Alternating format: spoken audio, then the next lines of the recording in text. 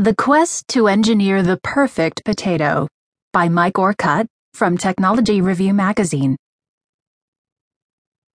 Super spuds are coming.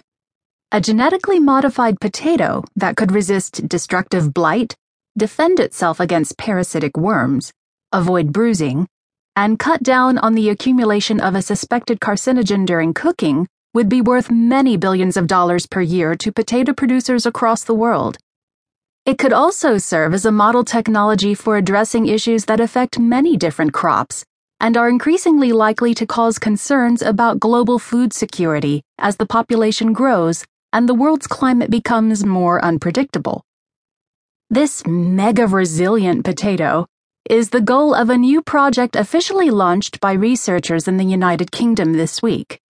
If they are successful, this would be the first potato to have all these traits, each of which has already been demonstrated in previous genetically modified versions of popular potato varieties.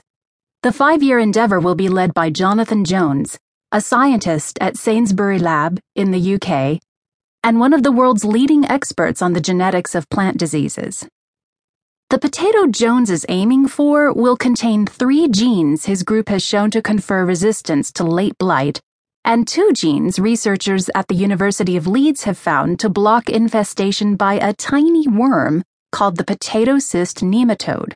It will also have DNA the U.S. company J.R. Simplot used to engineer a potato variety, recently commercialized, that has fewer dark spots and contains less asparagine, a chemical that can cause the accumulation of a suspected carcinogen during high-temperature cooking. Jones's group has already engineered a blight-resistant potato using a single gene it cloned from one it found in a wild potato plant. For a commercial product, though, a single resistance gene will not be enough, he says, because it would likely lead to the emergence of pathogen strains resistant to that gene. Jones says an important objective of this project is to test the hypothesis that stacking multiple resistant genes can safeguard against this danger. His group found all 3 genes in wild potatoes. Potatoes are a key staple crop all over the world. In terms of direct human consumption, they are among the top foods globally, along with wheat and rice. They are also quite susceptible to disease, particularly late blight, which led to the Irish potato famine in the mid-1800s. Caused by a fungus-like organism, it remains a disastrous scourge on potato crops, Jones says. And farmers in the UK must spray pesticide 15 times a year to combat it. The disease cost the UK's potato industry more than $90 million per year. Globally, it costs some $5 billion. Parasitic nematodes are a similarly massive economic drain on the potato industry in the UK and worldwide owing to the costs of pesticides and lost crops. Researchers from the University of Leeds are contributing DNA sequences to Jones's new potato that will give it powerful weapons to fight the worms. The Leeds group has shown that introducing genes expressed only in the roots of the new potato should provide the crop with 2 distinct deterrents against them. Bruising is another expensive problem. Since consumers prefer potatoes without dark spots, companies waste a huge amount of perfectly edible food.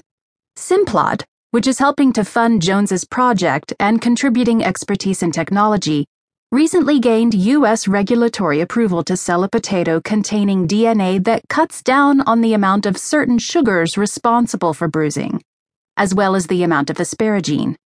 Asparagine is responsible for the accumulation of acrylamide, which may increase the risk of certain cancers during cooking. To deliver the new DNA, Jones and his colleagues will use a well-established method called transformation, which takes advantage of a natural process by which bacteria transfer DNA to plants. Then they will use extensive screening and DNA analysis to identify a few potatoes that appear to have all the desired traits, and those will be tested in the field. "We want to get things in the field as soon as possible," says Jones, who says the researchers should know within 3 years whether they have any lines worth commercializing. If successful, says Jones, the project will illustrate the value of this technology as a way to make production more sustainable and address food security needs. The same general